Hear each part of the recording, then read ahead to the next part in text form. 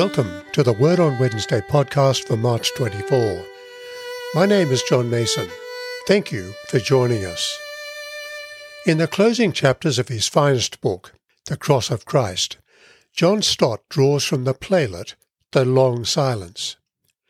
At the end of time, billions of people are found in the presence of God's throne. While the majority stand back against the brilliant light, various groups at the front are listing their complaints against God. How can God judge us, they ask. How can He know about suffering?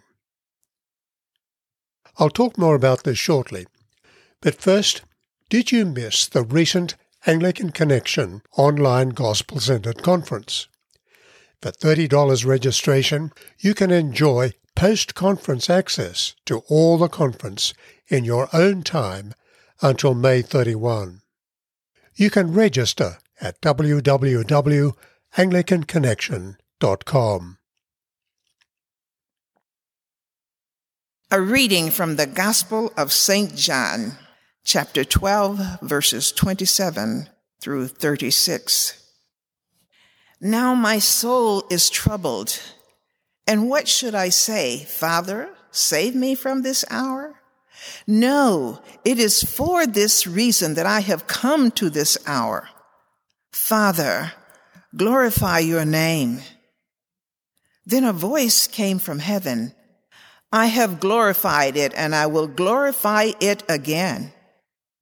The crowd standing there heard it and said, it was thunder. Others said, an angel has spoken to him. Jesus answered, this voice has come for your sake, not for mine. Now is the judgment of this world. Now the ruler of this world will be driven out, and I, when I am lifted up from the earth, will draw all people to myself. He said this to indicate the kind of death he was to die. The crowd answered him, we have heard from the law that the Messiah remains forever. How can you say that the Son of Man must be lifted up? Who is this Son of Man? Jesus said to them, the light is with you for a little longer. Walk while you have the light, so that the darkness may not overtake you. If you walk in the darkness, you do not know where you are going. While you have the light, believe in the light, so that you may become children of light. The word of the Lord. Thanks be to God. Towards the end of his finest book, The Cross of Christ, John Stott draws from the playlet, The Long Silence. At the end of time, billions of people are found in the presence of God's throne. While the majority stand back against the brilliant light, various groups at the front are listing their complaints against God. How can God judge us, they ask. How can He know about suffering? Having assembled their complaint, representatives of the various groups meet. Someone from Auschwitz, an African American, an abused woman, someone from Hiroshima, a thalidomide child, and many others. On reaching agreement, they presented their case that before God could be qualified to judge, He must endure what they endured. God should be sentenced to live on earth as a man. Let Him be betrayed, face false charges, be tried by a prejudiced jury, and convicted by a cowardly judge. Let Him be tortured and die, horribly and alone. With these thoughts in mind, come with me to the Gospel of John.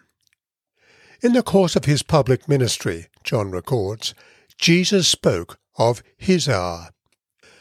When Mary asked Jesus to do something about the need for wine at a wedding in Cana, Jesus replied that His hour had not yet come. Later on, He said it again, in John chapter 7, verse 20, and chapter 8, verse 30. But in John chapter 12, verse 23, when Philip and Andrew reported that some Greeks wanted to meet Jesus, a turning point came.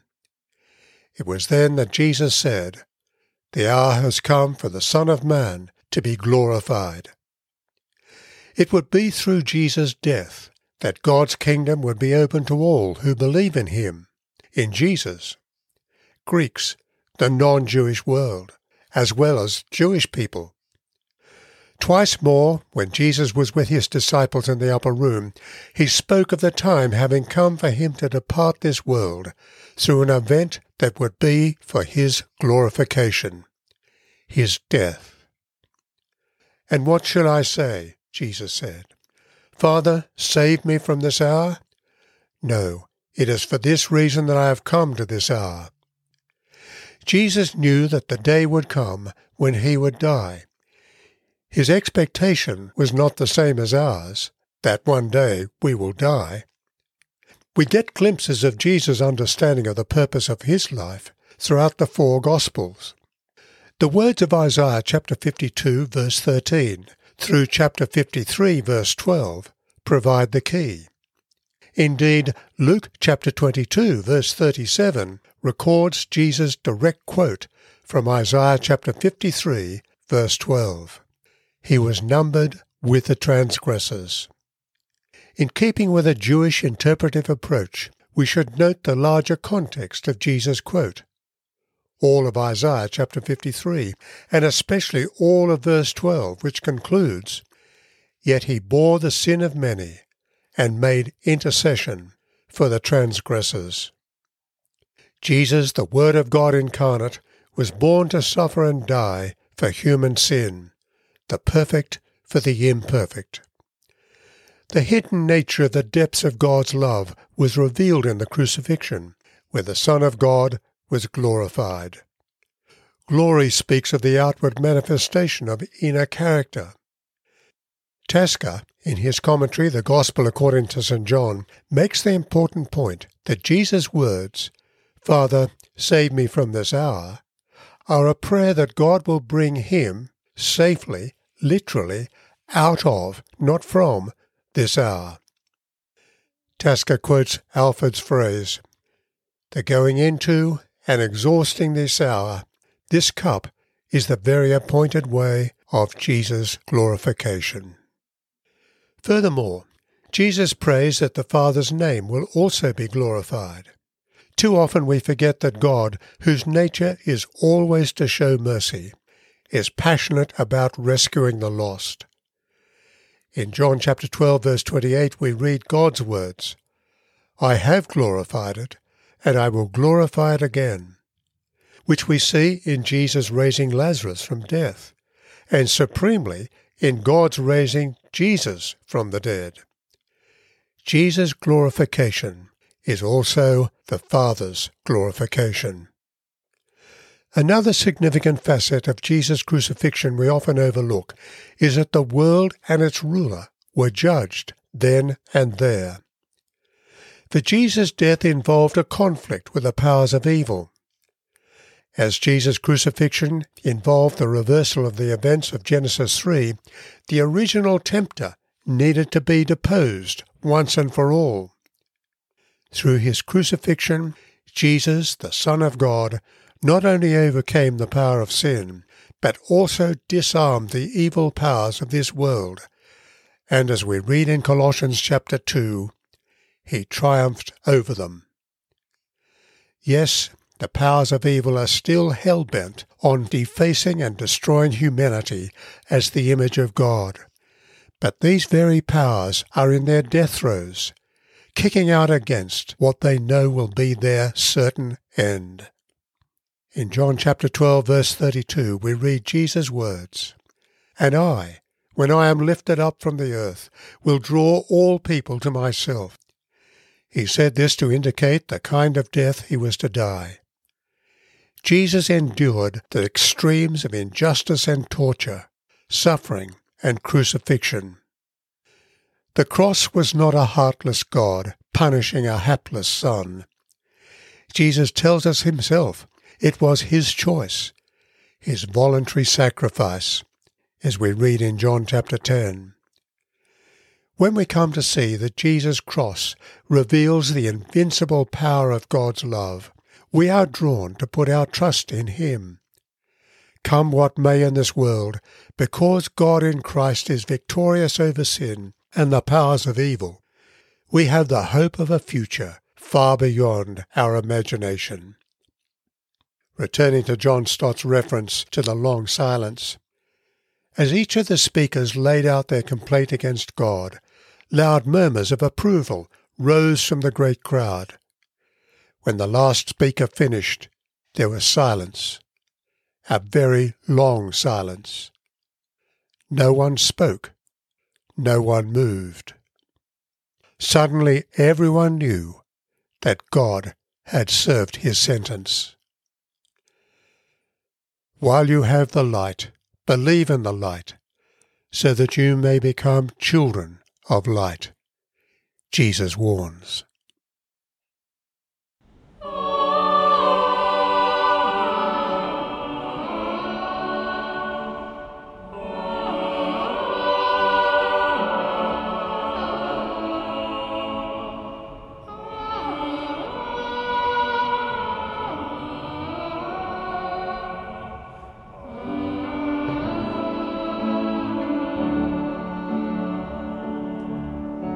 How deep the Father's love for us, how vast beyond all measure, that He should give His only Son to make a wretch His treasure.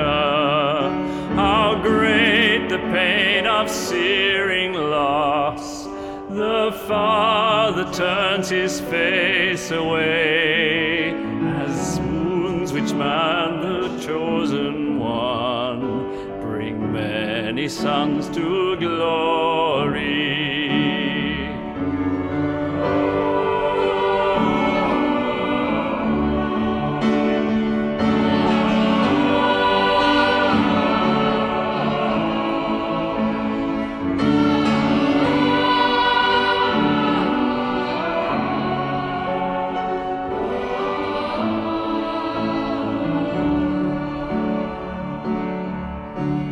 Behold the man upon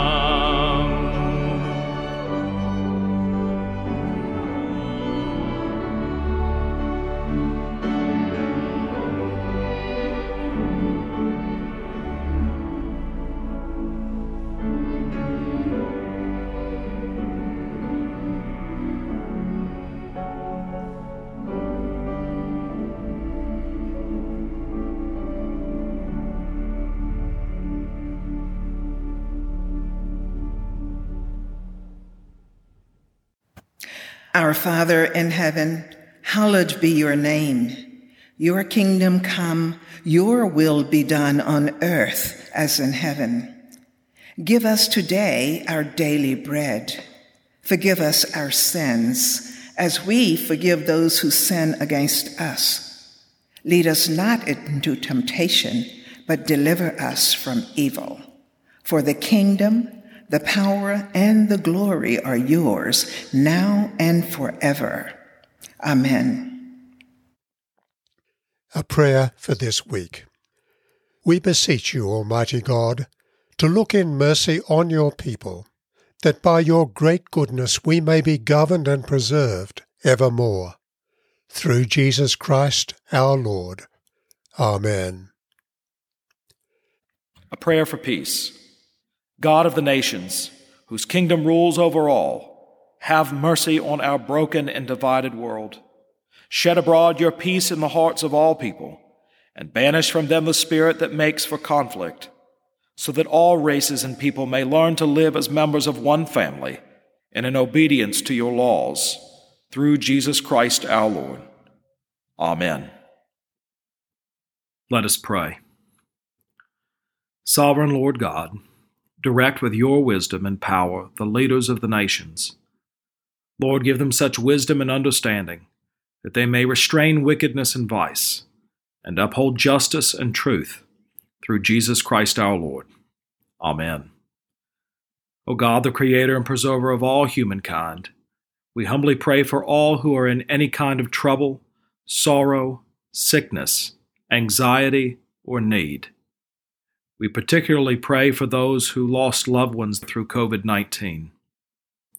We thank you that a vaccine has now been produced, and pray that it will be made available both speedily and fairly so that all peoples and nations may benefit. Father, we also continue to pray for people who suffer because of injustice, poverty, and powerlessness. Lord, enable us to share with others the material things that they need. Most of all, in your great mercy, bring comfort and hope through the good news of the gospel of Jesus Christ, who died and rose to save us, and give us meaning and hope forever. We ask all this through Jesus Christ our Lord.